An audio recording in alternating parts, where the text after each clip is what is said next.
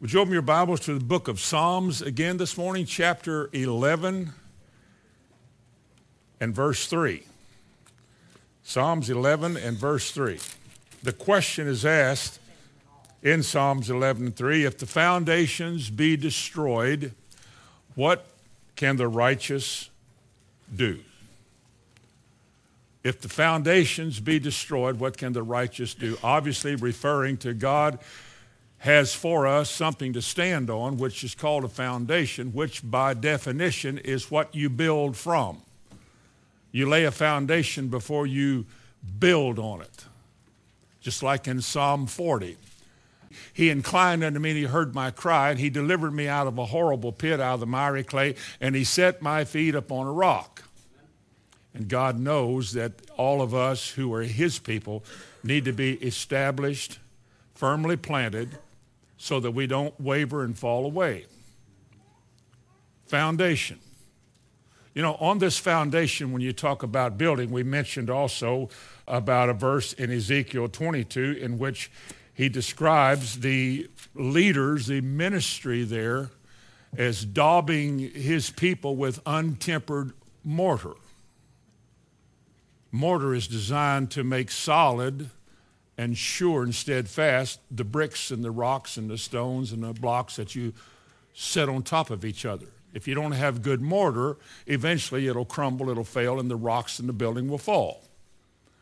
Untempered mortar is a type of ministry. What ministers are telling people today, the effect of falsehood. You see, my foundation is my faith in Jesus Christ. Now, you can read all you want to about he is, 1 Corinthians 3, the only foundation that can be laid is Jesus Christ, but you can't destroy that. It talks about if my foundations be destroyed. If I'm standing on him and I am steadfast and I am learning about him and I'm taking what he says to live this way, I won't be destroyed. Nobody can knock me off of my foundation. But if somebody can talk me out of all of that, and it's happening as I speak today in thousands of places. If somebody can talk me out of the truth about Jesus, if somebody can preach a new modern Jesus, which is changing things, and this new Jesus, you know, he's different. And you begin to take away from me certain fundamentals of the faith and doctrines, and you begin to tell me they're not important anymore. Or some of our old traditional ways of preaching, you know, and the hymns that we sing, those old outdated hymns that we sing that are no longer useful today because they're so slow and draggy and, you know, they're for choirs. But we're cool today.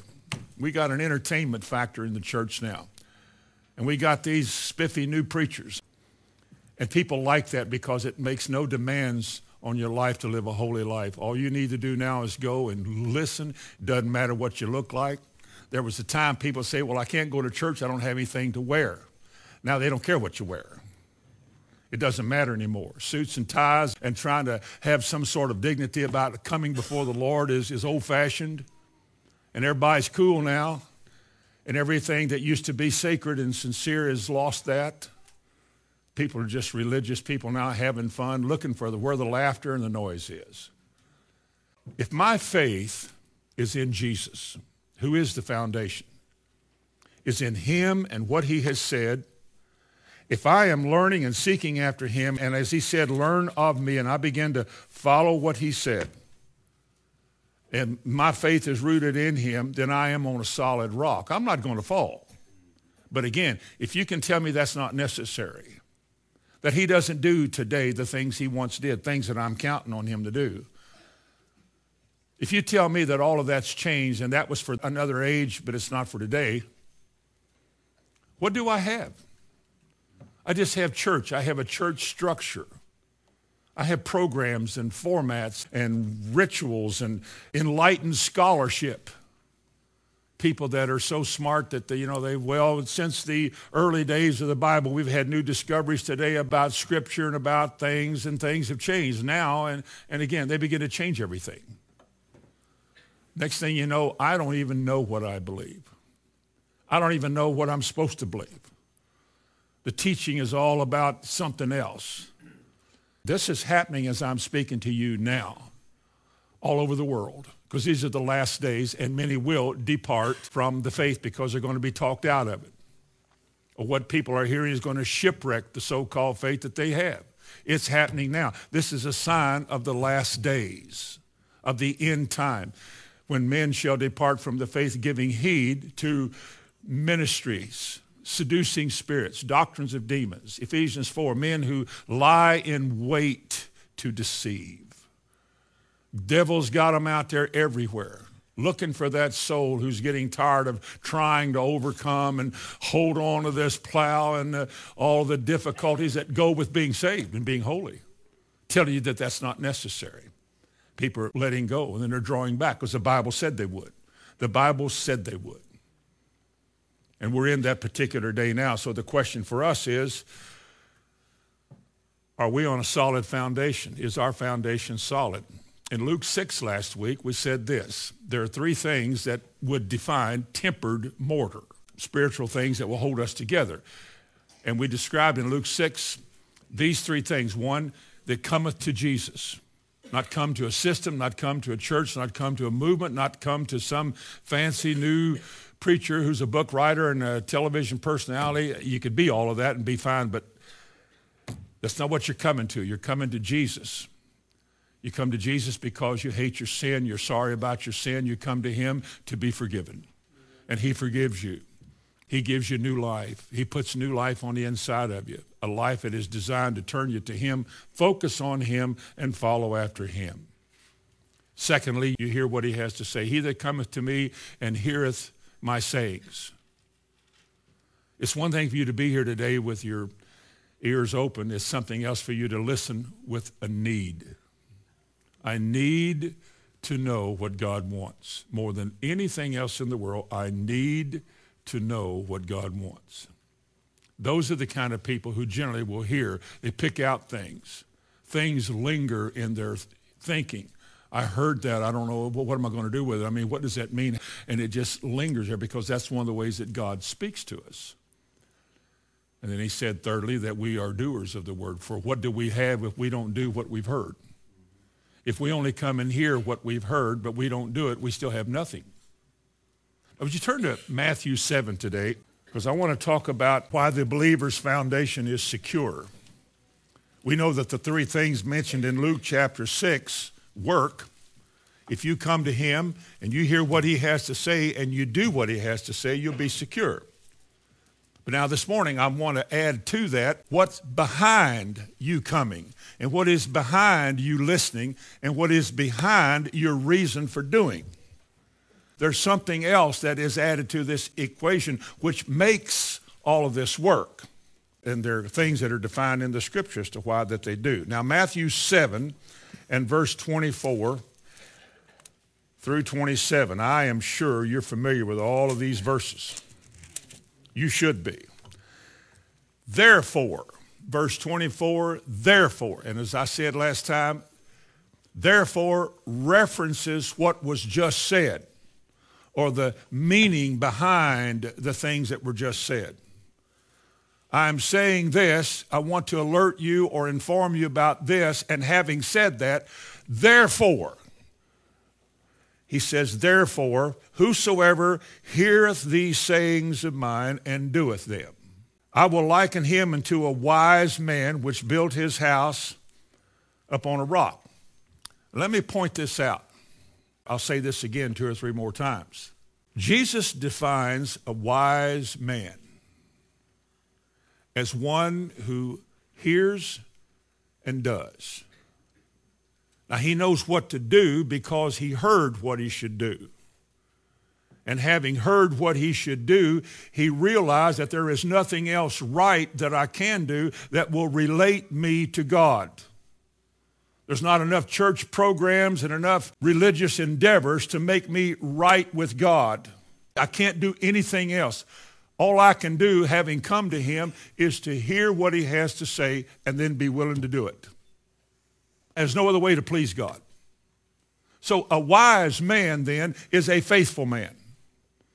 He is faithful because he made a choice, a personal choice, which we all can make.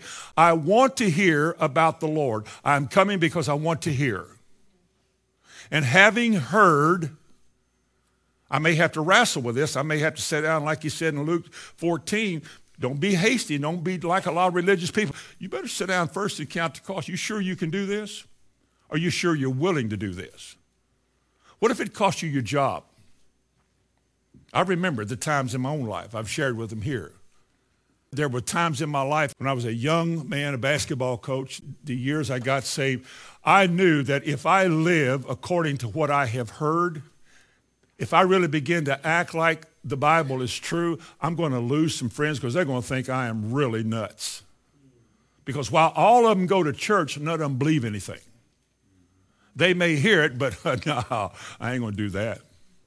So I knew this, that if I am sincere about being a Christian, and I come to the Lord, then the only way I can prove that I'm sincere, the only way I can demonstrate to him or to you or anybody else that I really believe this is by living it, being a doer of the word. Now, if you do anything else, at the end you get judged, which would be a fool. If I knew putting my hand to the plow was the only way I could go forward with the Lord, a wise man would do that, wouldn't he? Now, he wouldn't be very wise, though, if it got tough, because it will. If it's costly, because it will be. If it's demanding, because it is. He wouldn't be very smart if he let go of that plow and said, I just can't do it. I just can't do it. Because the alternative to the plow is what? It's death. What do you go back to? If what you came out of was darkness and death, and since you've come to the Lord, you begin to sour a little bit. You don't have any of what you used to have. If you go back, what do you go back to? It's the same as it was. It was dark then, it's still dark. It was ugly then, it's still ugly. But that's the easy life because it requires no effort. All you do is cave in, give in, quit, don't try. If it's too much, look for something else. Take the easy way, no money down. Do that. If you're going to walk with the Lord, you're going to pay a price. It's going to cost you more ways than you realize because this is not a 100-yard dash. This is a marathon. And you got to give it your best shot because God knows your heart if you are or not. I mean, you can't escape this. You can't escape what I just said because it is true. And if you want to walk with the Lord, the only way you can prove it is by what you do with what you said. You can't set aside what he has said and listen to the wisdom of man who designs a lot of things for us to do and a lot of noble ventures we should go and do and build and help and collect and see if we cannot make the world a better place. I mean, nobody can say that those things are ugly things, but they are never right when it excludes Christ and what he said. I don't care what you do. Jesus told his people, and he told us too, he said, your righteousness, your right deeds and right acts, and your right ventures in life are as filthy rags. Because if it is not according to what the Lord is telling us, especially in how we with our lives honor Jesus Christ, then you're wasting your time. That seems like such a terrible thing to say today because people have left Christ out of their life, out of the church. He's the name that's on the church building, and somehow we sing songs about Jesus and all of that. But as far as our life, we're still living the way we want to. We have designed it for ourselves. We like it the way we have it, and if we have to do what Jesus said, what if we had to wash feet? We would be the laughing stock of this. What if we washed feet here? You know what people would say about you? Huh? What if you spoke in tongues? That's not for today. What if you laid hands on people to be healed? Oh, God isn't doing that anymore. He's given us the medical world now to do all of that. Next thing you know, you don't believe anything. You read it, it's in there, but you don't believe it because somebody's talked you out of it. But a wise man, I don't know who is, but somebody is. A wise man not only comes to Jesus, but he hears what he has to say, and he does it. Therefore, a wise man is, by definition, faithful. The very ones that Jesus addresses at the end when he says, well done, thou coming and doing servant. Enter into the joys that your Lord. That's all I ask you to do, is hear what I had to say and do it. Just hear what I have to say and do it. You know, when I was a basketball coach, there was many, many times when the right way was the way I wanted to do it. Now, they didn't know the right way because they're players. I was coach. And I would say, all I want you to do now is this. If you do this, we win. But God says, if you do it my way, you win. You do it on my terms, you win. Because if Christianity is anything, it is living on Christ's terms. You resign your way and you take up his way. You give up rights to yourself, you give him rights to you. And nothing is too difficult for God. Nothing is too difficult for you. His word is not harsh. You just do it his way. And that's what God wants. Now, behind all of this, as I said earlier, there are three things that when you get on this foundation, if these three things are working and active in your life, you'll never come off of it. You'll make it. You'll be knocked around. You'll be hammered on in this life. You'll cry. You'll have some days that are, oh, Jesus. But you'll make it. And the first one is the most essential attitude a Christian can have in the Christian life, bar none. It's the fear of God. First of all, the fear of God. Fear is like wisdom. To fear God is a way of saying this is why you are faithful to God. Deuteronomy 5. Would you mind looking over there once, verse 29? God says, oh, that my people had such a what? Such a heart in them. For what you are in your heart, you are. Whatever drives the heart drives the soul, the man. Oh, that my people had such a heart in them that they would fear me. Does your Bible say that? Fear and joins fear with something else. Fear and what? Keep my commandments. If somebody is willing to have the fear of God in their life and as a result of their fear, embrace and keep God's commandments, what then is God compelled to do graciously for them? That it may be what? Well with them. Now, I'll tell you something. I know all of you want things to be well with you, but this morning it can be in this life, in this time in life, it can be well with you. Not everybody has that testimony, but you could, and you should. I don't care who you are, where you came from, you're tall, short, or in between. I don't care anything about your background and how you grew up, and I don't care anything about it. If you're a Christian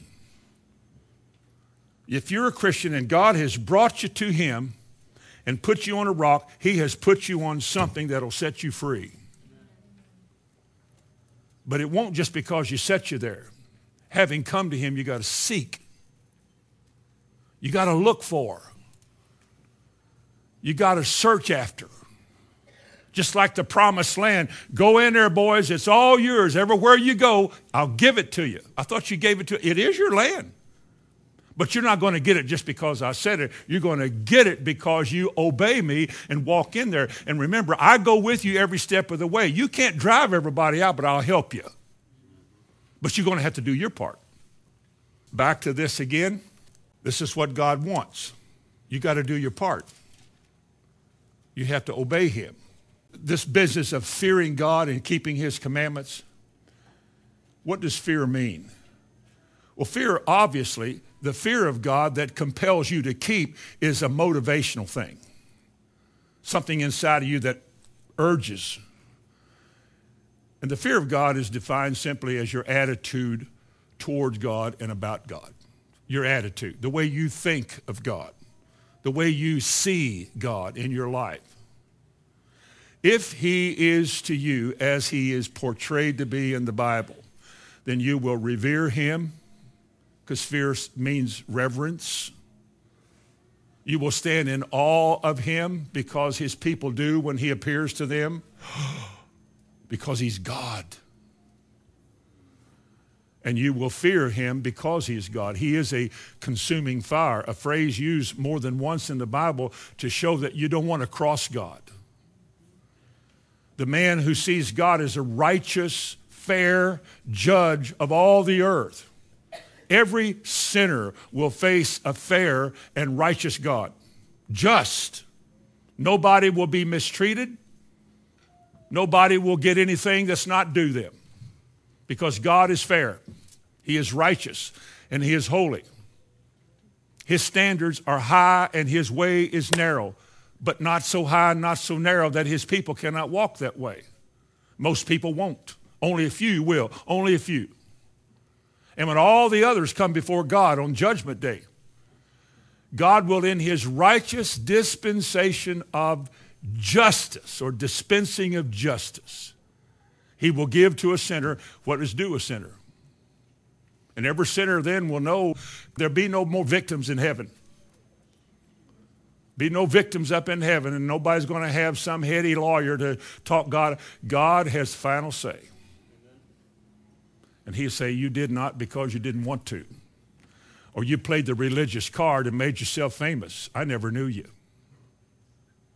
And they'll know that's true. They will know that that's true. And they will be fools. How foolish it was for you to think that God is not paying attention to everything you're saying and doing. How foolish you are to think that you're getting by with the things that nobody sees. How foolish you are to hear what God says he wants out of you and then set it aside to do something else like it doesn't matter. How foolish you are to do that. Don't you know that God keeps records? Don't you know that nothing is hidden from the Almighty, that he sees everything? He hears everything? From the highest heaven to the lowest parts of the earth, there's no cave too deep. There's nowhere you can go that he's not there. He knows every thought. He knows the hairs of your head. He knows how many times you breathe and how many cells are in your body. There's nothing he doesn't know. And here, a holy God offers you a chance to eternal life, and you treat it like it's an option. How foolish, how utterly foolish people are. But there's some who aren't.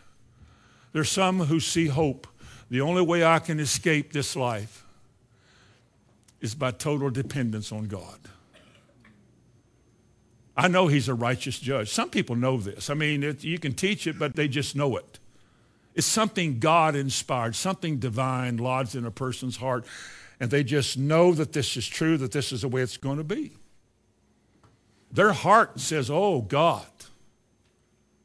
And when other people are taking liberties with the Bible and truth, these won't. They say, no, if it costs me everything, I'm still willing to do it. I know that sounds foolish to the world, but to God, it's a challenge, it's a test. And so God says, oh, that my people had such a heart in them that they would fear me and keep my commandments all the time. Then it would be well with you. You'd have a smile on your face. We'd have healthy worship again. There'd be a vibrance and an enthusiasm, not because things out there are looking up or looking good for you. You just know in whom you have believed, and you're persuaded that he's able. You rejoice because your name is written in heaven. Everything takes on a spiritual significance. Look at Deuteronomy 31 and verse 12. I can see in Deuteronomy 31:12 as an Old Testament picture of why we assemble ourselves together here, why we come together in the church. Listen to this. Gather the people together, men and women and children, and the stranger that is within thy gates. Here's why we come together, that they may hear and that they may learn. And what?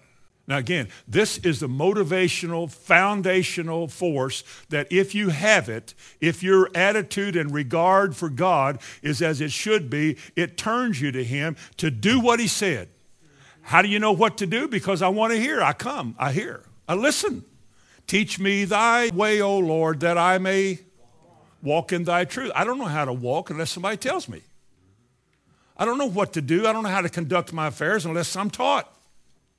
I need to know something. Knowledge is a premium in Christ. And so you said he comes, bring them together so they may hear and learn and fear the Lord your God and observe to do all the words of this law. That would be faithful. Verse 13, and that their children, which have not known anything, may hear and learn to fear the Lord your God as long as you live in the land, whether you go over Jordan to possess it. To be blessed. Isn't it amazing that God will reward us if we're willing to come, we're willing to hear, and let the truth saturate in our hearts until we go, oh God. No wonder you say, who are we that you would have any regard for us? Like Paul said, I am the chief of sinners, the least of saints. Man, that mirror of the word, you look in there and I see myself, oh God. Some people have this. Before God, I am such a trivial nothing. And yet this one holy, righteous God reached down into the nothingness of life and picked you out of there and set you on a rock because he loved you. Why? Well, you hadn't done anything except sin. Well, from the foundation of the world, he knew you, and when your time came, he saved you. He put you on a rock, and hopefully he put you somewhere that you could hear the truth and not have religious gadgets thrown at you all the time. Do this and do that and try this and try that, but just simply the truth. Your children will hear too. It's not children's church here. We're talking about the assembly of all the people, which included children. No pot and potato chips here, no basketball gym here. And that their children which have not known anything may hear and may learn to fear the Lord your God. That's how you fear. You learn and you hear. It is so important if you'll keep going to the right in your Bible to Ecclesiastes, which follows Proverbs. At the very end of Ecclesiastes in chapter 12, verse 13. Let us hear the conclusion of the whole matter. And this is the conclusion of the whole matter because this book talks about the dismal things in life. People are running after this and they run after this, and you realize when you got it, it was vanity. It wasted your life. You want this, you want that. It was women, wine, women, song, and parties and stuff. It was vanity. So the conclusion of the whole matter is this. This is what we come to as the end.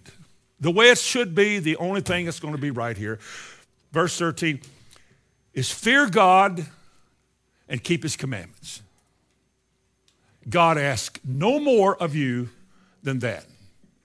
The phrase fear God, fearing God, the fear of God, it takes in so much of your life. Faith, patience, endurance, overcoming, even love.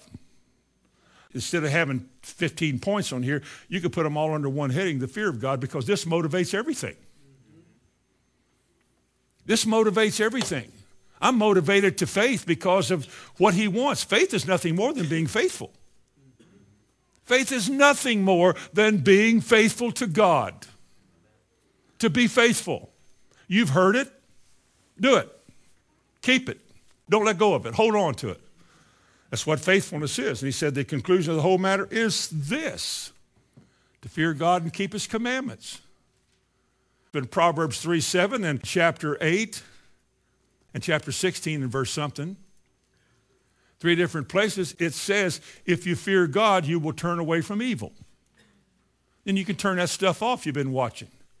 You can stay away from people who have been misleading you. If you fear God. If you put God first.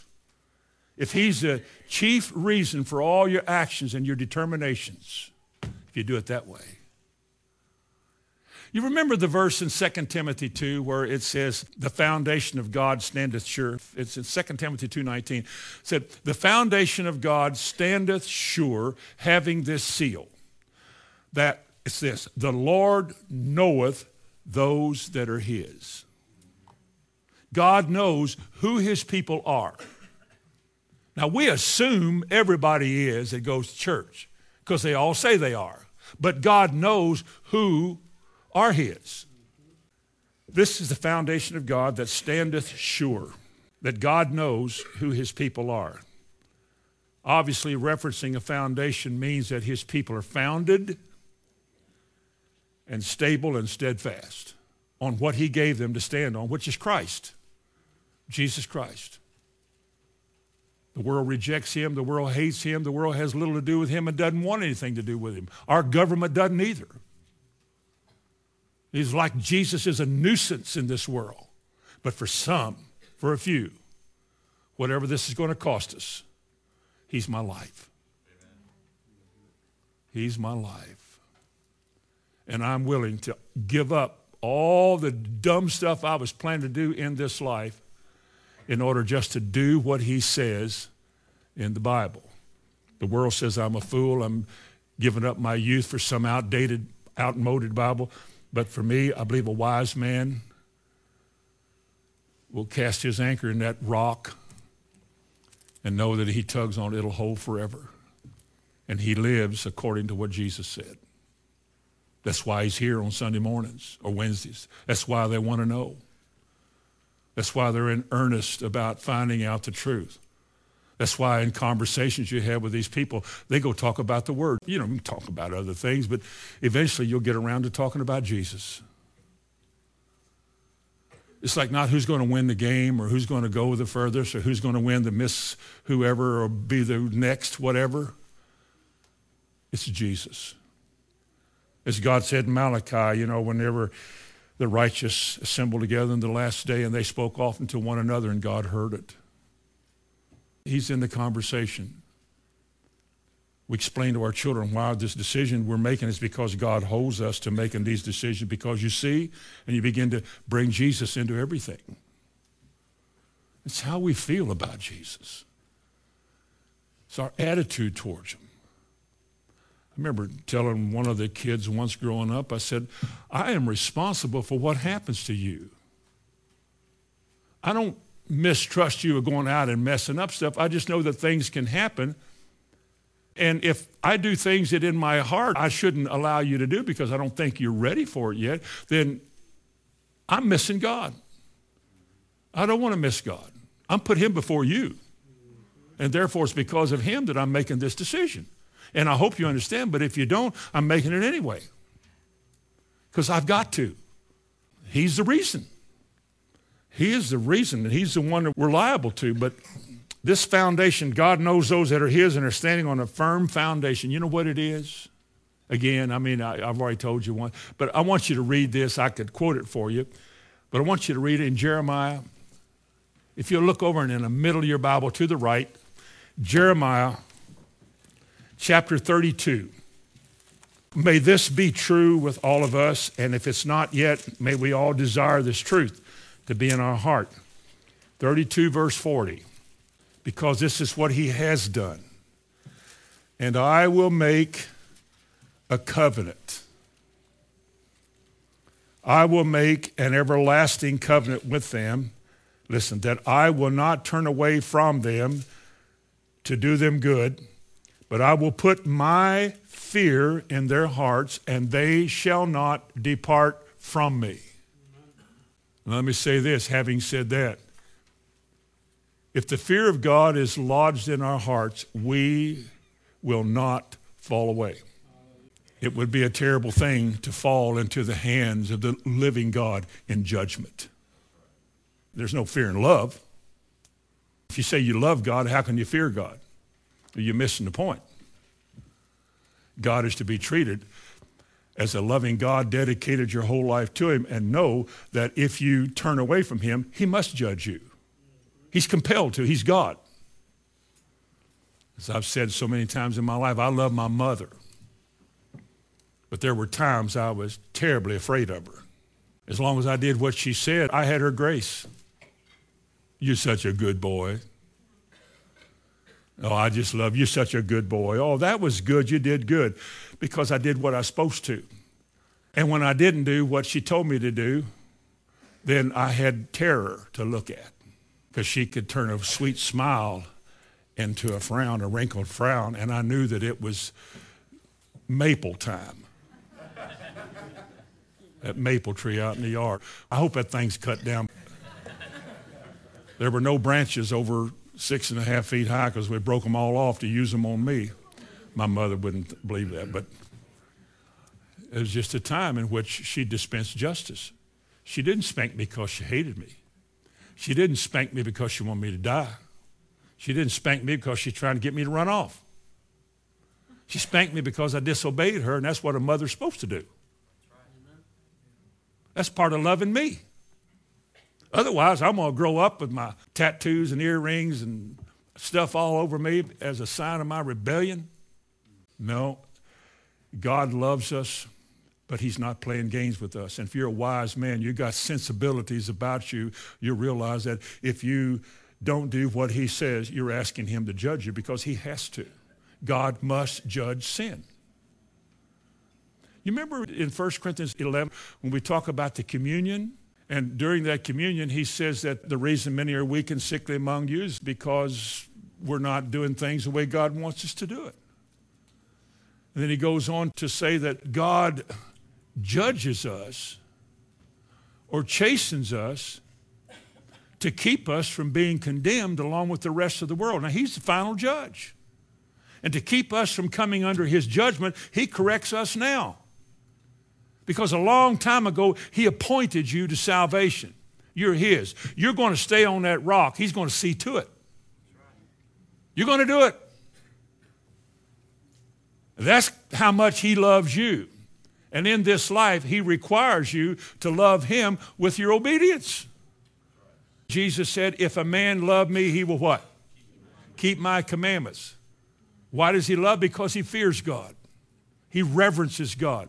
He appreciates God. He is thankful to God.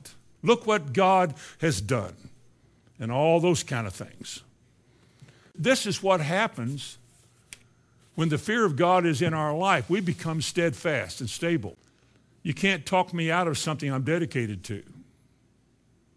This is my life. I want nothing else. I want nothing else. The joy of my life. It should be what we all want, is to serve the Lord and to show it by obedience and by our faithfulness. A second thing that makes us steadfast that goes along with the fear of God and this part of coming and hearing is knowing the will of God. What can you do that's right that's not his will? Can a man do anything right outside of God's will? Now you think of it. If I can do things and be commended by God or rewarded by God for doing it, which is not what he wanted me to do, then he owes me one. And I can earn favor. If I cannot earn his favor, all I can do is cooperate with his favor. There's one thing and one thing alone he wants me to do. It's the fear of God that leads you to investigate and find out what the will of God is. And once you learn what that is, then that is the one single right thing that you're compelled to do. This is the way, walk ye in it. In bringing this about in Philippians 2:13, it says, for God is at work in you, both to will, to be willing, and to reveal his will, both to will and to do. It's back to faithfulness again. Well, that word faith and faithfulness pops up everywhere. God is at work in you both to will and to do of his good pleasure. In the Old Testament, God said that you will establish peace for us, for you have also done all your works in us. The things that we do, the way we choose to live, are the things that God has revealed to us. So that the life that I live in this fleshly body, I live according to the will of God. Is there any other way that's right? We can't devise things and make it God's will. We can say, well, we're going to open up, and this is a good thing. Nothing wrong with this, but I'm just saying, as a substitute for God's will, it won't work. We're going to open up a children's home in Haiti. We're going to send a team down there 3 or 4 times a month and send some money down there and join the other 400 or 500 groups down there and see if we can't make a difference. You know, it's a noble thing to do. It's a sacrifice. It takes special kind of people with special kind of commitment to do that. Who wants to stand up and say that may not be the right thing to do? Because man says, well, we're doing something good. Are we helping people? Isn't that good? Well, it seems like it would be, and I would think so, but it's not always proven to be something good because a whole lot of that's been shown to be, just flesh. Wasn't God's will at all. That's hard for some people to grasp, but it may not be God's will. Knowing God's will is moving when he says to move and doing what he wants you to do as he reveals it to you in his word. If I don't know what the will of God is about things, how can I do anything? What can I do? Paul said it like this in Romans 12:2. We use this verse a lot. He said, be not conformed to this world, but be transformed by the renewing of your mind. In other words, your thinking way, the way you think has to change from the old way, logical, reasonable man's way. You got to turn your thinking from that way to a different way. God said in Isaiah 55, he said, your thoughts are not my thoughts and your ways are not my ways. But he said, you have to be transformed, made into a different form by the renewing of your mind. The way you used to think and see things, it may not be the way God wants you to do it anymore. I've had evangelists tell me, oh, you need to be this, you need to go here, you need to do that. That's good, and somebody's going to do that, but that's not the will of God for me to be out here doing that. Actually, I got enough to do right here. And if I'm out there doing everything else, then I'm going to rob myself of the time I need here. And it's not for me to do. I'm not a jote. A jote, J-O-A-T, a jack of all trades. I'm not that. I can't do everything. I'm not supposed to. People want to tell you, meaningful people, influential people, say, boy, we need to be out here on a firing line for God. Amen. Go after it. Shoot. I load my Magnum every week, try to blow something up and, try to get something going. Because there's always work to be done. My work is here. My work is you. You know what I mean. Somebody said, you're not doing very good. Well, anyway, concerning this renewing of the mind and the will of God, Paul wrote in Colossians chapter 1 and verse 9, he said, towards the end of that verse, he said, and to desire that you may be filled with the knowledge of his will and all spiritual understanding. Not just a hasty idea what God said, but spiritual wisdom. I heard what you said. I know what that means. I'm not sure I know how to do that. I'm not sure I know how to do it the right way. Well, then wait on the Lord. He'll show you more. If you're willing to just be still and quit running and just be still. Be still. Just be still. Listen. Take a little time, shut everything down, and just talk to God. How do I do this? How many times have you heard me say, how do I deal with this? I don't know how to deal with this. Lord, that's the hard-headedest man, woman, boy, girl I ever saw. Lord, what do I do with him or her? I've had a chance to pray that at least once. What do I do? I don't want to make a racket and a ruckus, and I want to use as much wisdom as I can. How do I do this, Lord? If I don't have some degree of wisdom from God to know how to do that, chances are I don't do anything. Then you get in trouble with people. Why don't you do something? Well, I want to. I really do. But I want to make sure I do it right. I want to make sure I do it right. I don't care what the critics say. I've been criticized by experts, summa cum laude, A-grade experts, the best. So I'm used to that. But I want to know his will. You see, knowing God's will define It will define your relationship with Jesus. Matthew 12 and verse 50.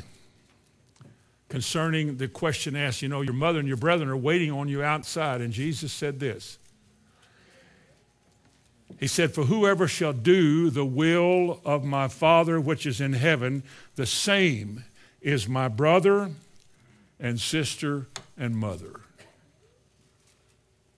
Then who is the family of Jesus? Who is his family? Do you have a relationship with Jesus Christ? Are you related to him? Amen. Then he sees you as his family. He said, whoever shall do the will of my Father. Most people haven't even found it yet. How can you do it if you don't know what it is? It's worth seeking after and laboring for. Laboring after. It's worth it, striving after it. It's the one thing that puts you in touch with God perfectly. Perfectly. It's just like praying in tongues. Here we go. A man who prays in the Spirit prays according to the will of God. It can't be wrong. And people that don't do that today can't do that anymore. They have to pray with whatever they can come up with. God has given us a way, knowing our frailty, God has given us a way to always pray according to the will of God. He said, well, how do you know what you're saying? I don't always know what I'm saying because I'm not talking to me. I'm talking to him. He knows what I'm saying. Well, it sounds like a bunch of gibberish to me. It sounds like a bunch of gibberish to a lot of people. Giddy, giddy, giddy, giddy, giddy, giddy. Whatever they say in mocking us. I'm willing to trust and rest my case with God. If it is the will of God for me to pray in the Spirit and thus build up my faith, then I will do that. And the more noble-minded in society say, that is the dumbest thing I've ever heard. I'm sure it is. Well, no, because you've heard a lot of things. I'm just saying that God gives us things to do that are his will, that are so different from the way the world would do it that we reject it, except for those few that God knows, those few that he has assigned to live this life and has made a covenant in their heart with these people. They won't turn away from him. They'll walk this way to the end of their life. If there's only very, very few of us left, they will be one of the few, and they won't give up. They're willing literally to lay down their life for Jesus. Jesus said, greater love is no man than this, that a man would lay down his life for his friends. He said, you are my friends if you do what I tell you. I mean, it's a simple message. You put them all together. You got the fear of God, you got the will of God, you got faith, obedience, and trust. It's what Christians do because that's what we are. We're founded on this rock. God knows who his people are.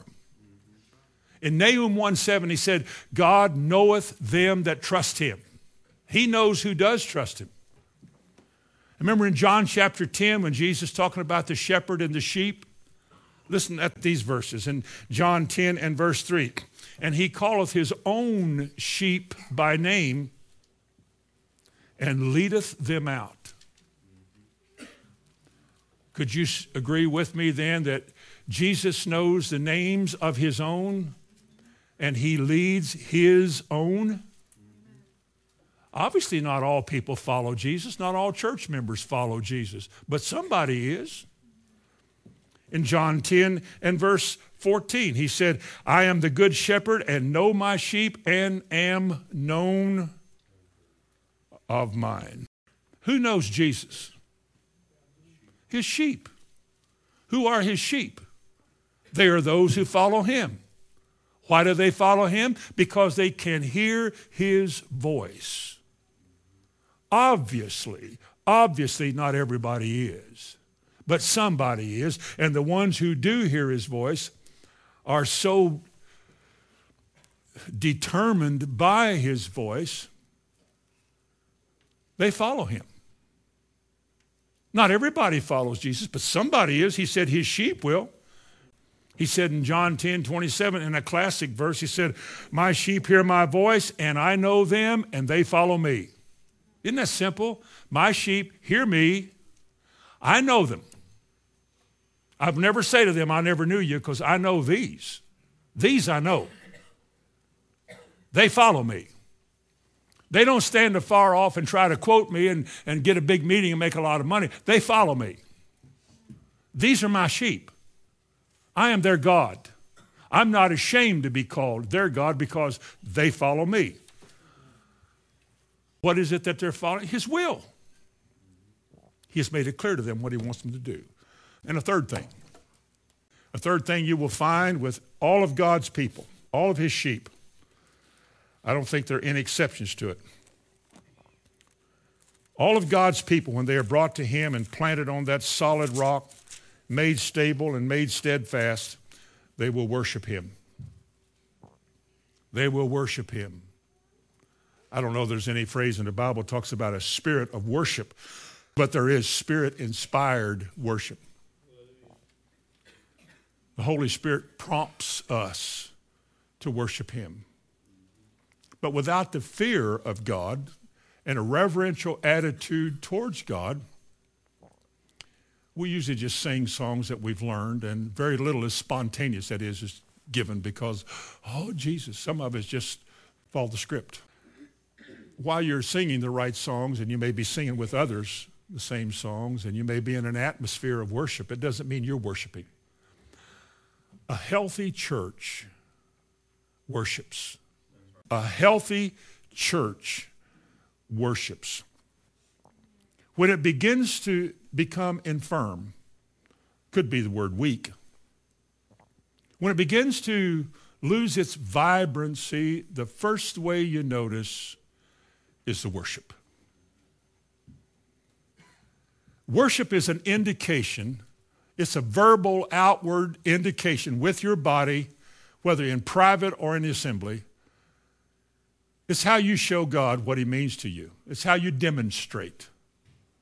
It's how you demonstrate before God. You can say anything you want to, but those who really mean it, have it in their heart, it may be raising the hands. It could be clapping the hands. You don't have to make a show in the flesh. But it's just your way, whether quietly, you may just be like this here, with a smile on your face, your thoughts are about God, you're embracing all the things he's done for you, you're glad for his goodness, you thank him for his mercy and his grace, and it's just this desire to worship, just to let him know that you really, really love him and you care about him. You know, the psalmist said in Psalm 86, I think we sing this song, teach me thy way, O Lord.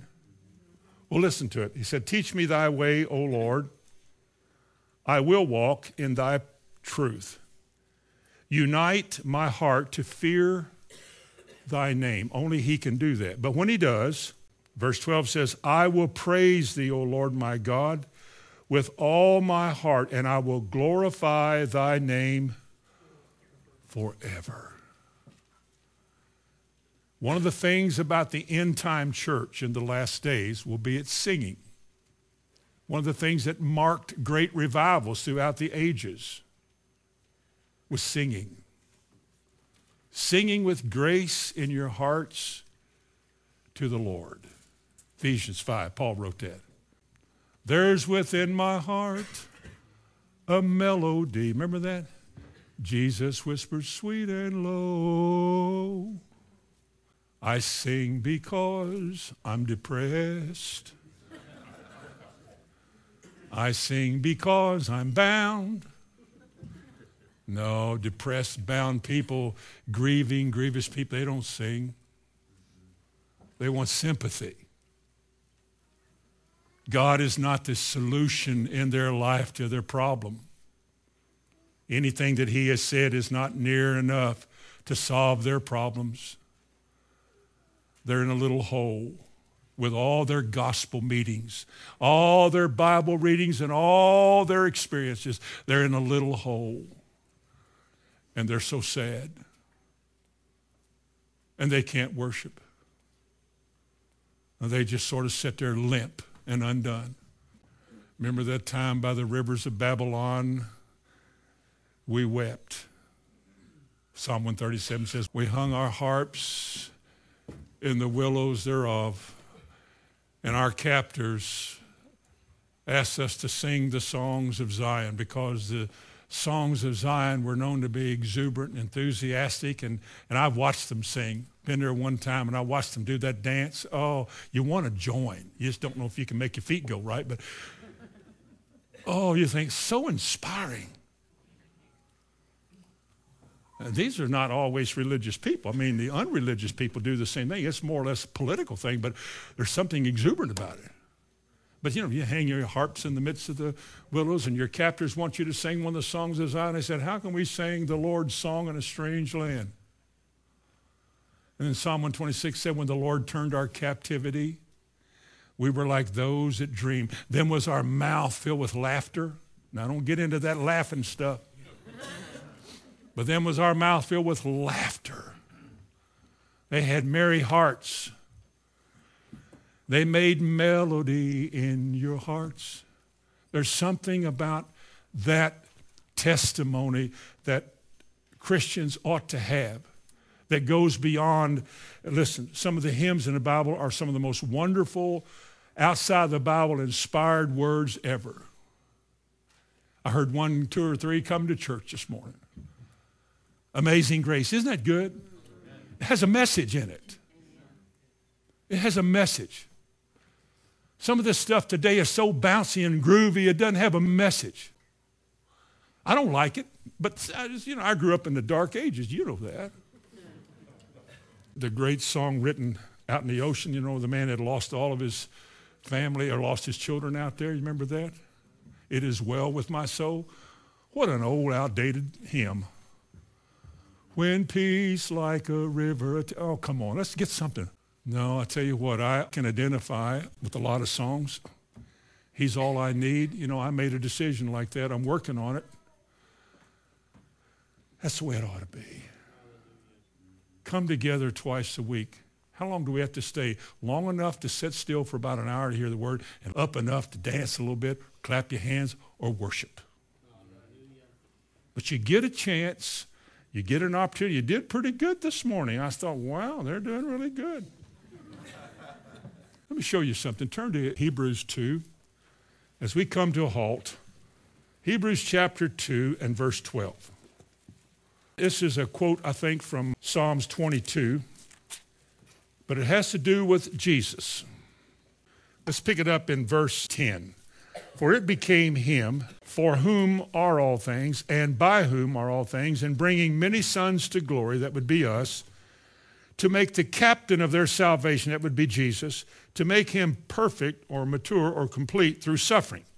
For both he that sanctifieth and they who are sanctified are all of one, for which cause he is not ashamed to call them brethren, saying, now notice, this is what he does with his own, where they are, saying, I will declare thy name unto my brethren.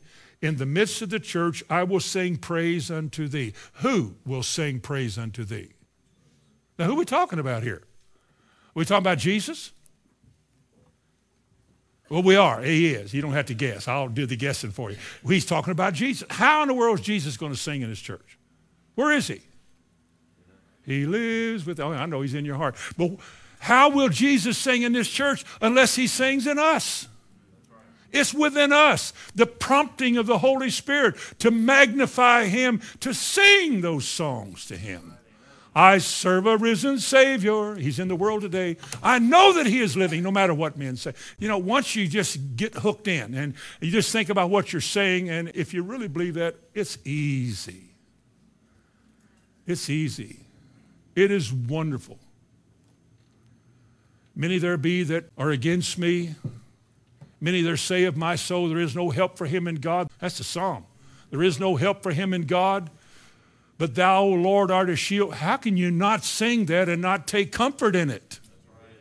Oh, for thou, O Lord, art a shield for me, the glory and the lifter of my head. I cried unto the Lord, and he heard my voice. He heard me out of his holy hill. What did he hear? He heard me cry because I'm at the end of my ropes. I can't do anything. I don't know what to do, Lord. I don't know what to do. He heard me, and he rescued me. And in the midst of praise, let God arise. The devil doesn't like praise. When Paul and Silas got to singing in that prison, their chains fell off their feet.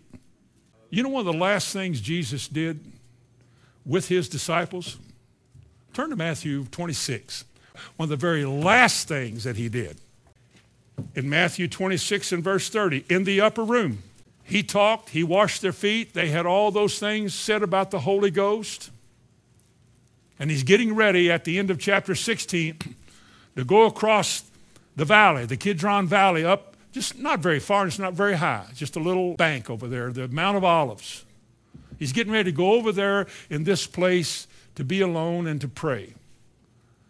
Before they left, it says, and when they had sung a hymn, they went out into the Mount of Olives. Does your Bible say that? Amen.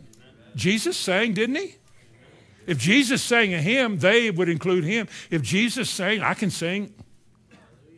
If he saw the value of singing, so should I.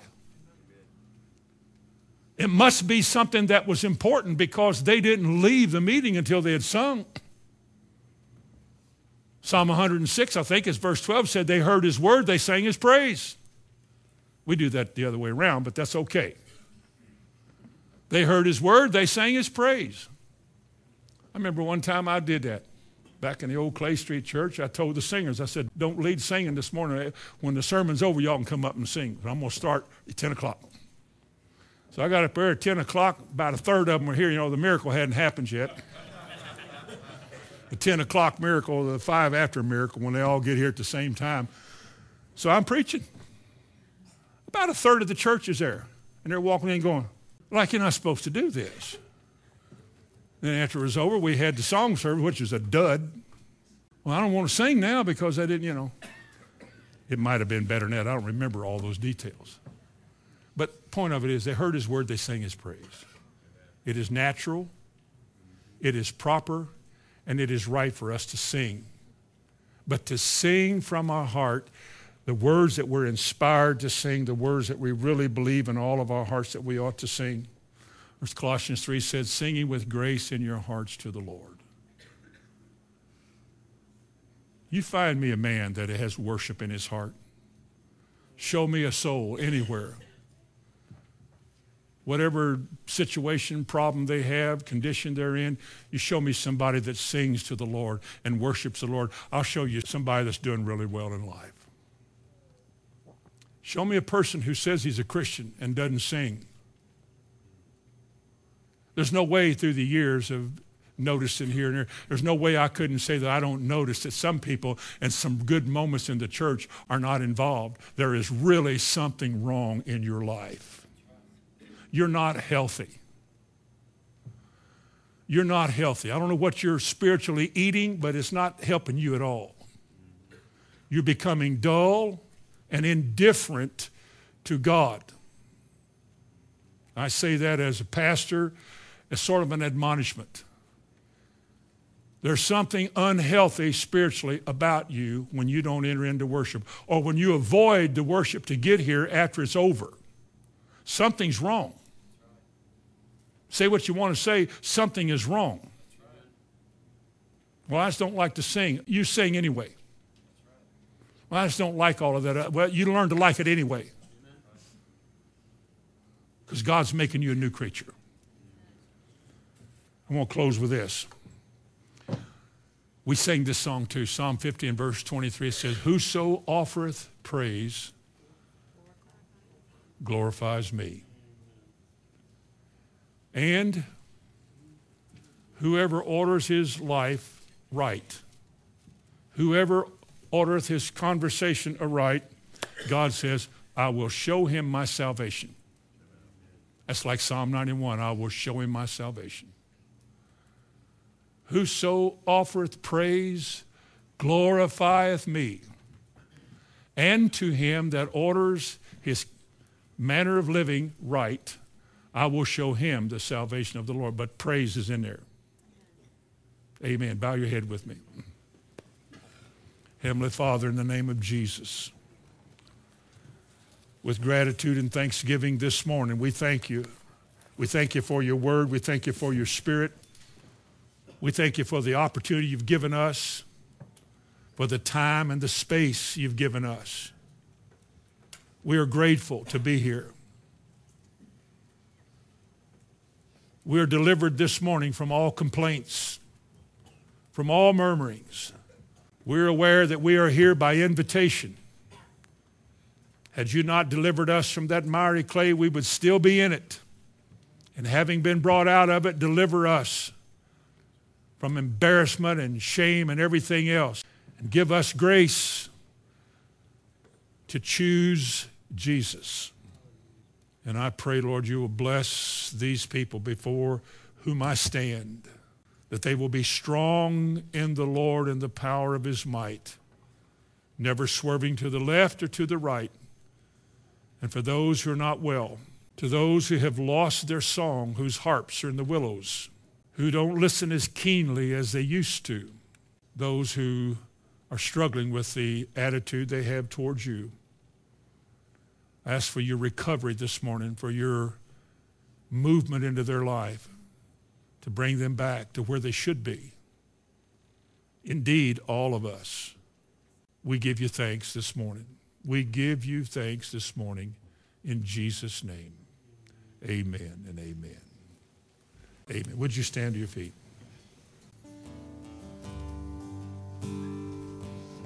I stand amazed in the presence of Jesus the Nazarene, and wonder how he could love me, a sinner condemned unclean.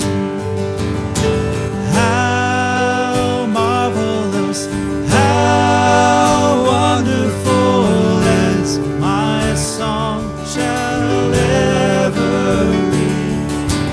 How marvelous, how wonderful is my Savior's love for me. Amen. I stand amazed in the presence of Jesus the Nazarene, and wonder how he could love me, a sinner condemned unclean. Sing, how marvelous, how wonderful, and my song shall ever be. How marvelous, how wonderful is my Savior. Oh, how marvelous, how marvelous, how marvelous, how wonderful is my song shall ever be. How marvelous, how wonderful is my Savior's love for me. Hallelujah.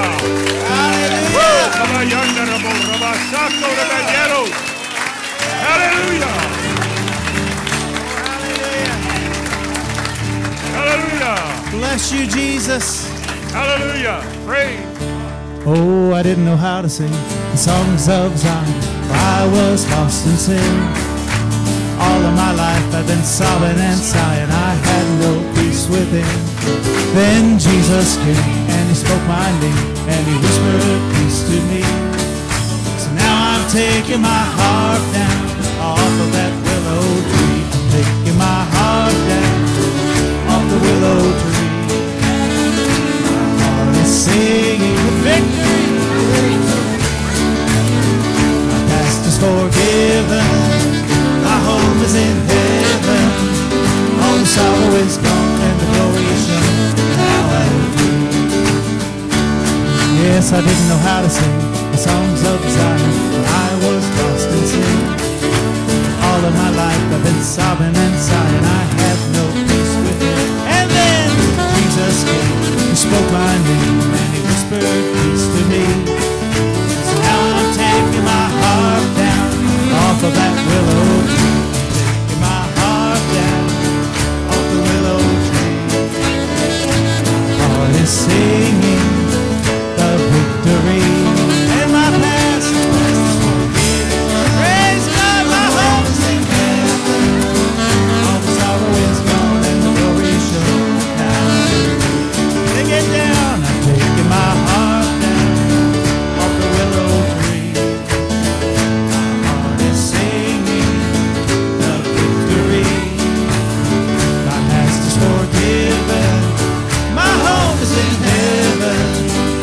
Jesus always gone and the glory is shown. Now I know.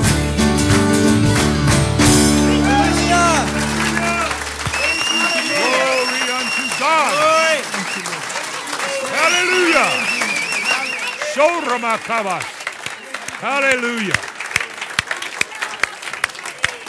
Amen. Amen. Well, that's a good way to end a Sunday morning service. My home is in heaven. Praise God. Amen.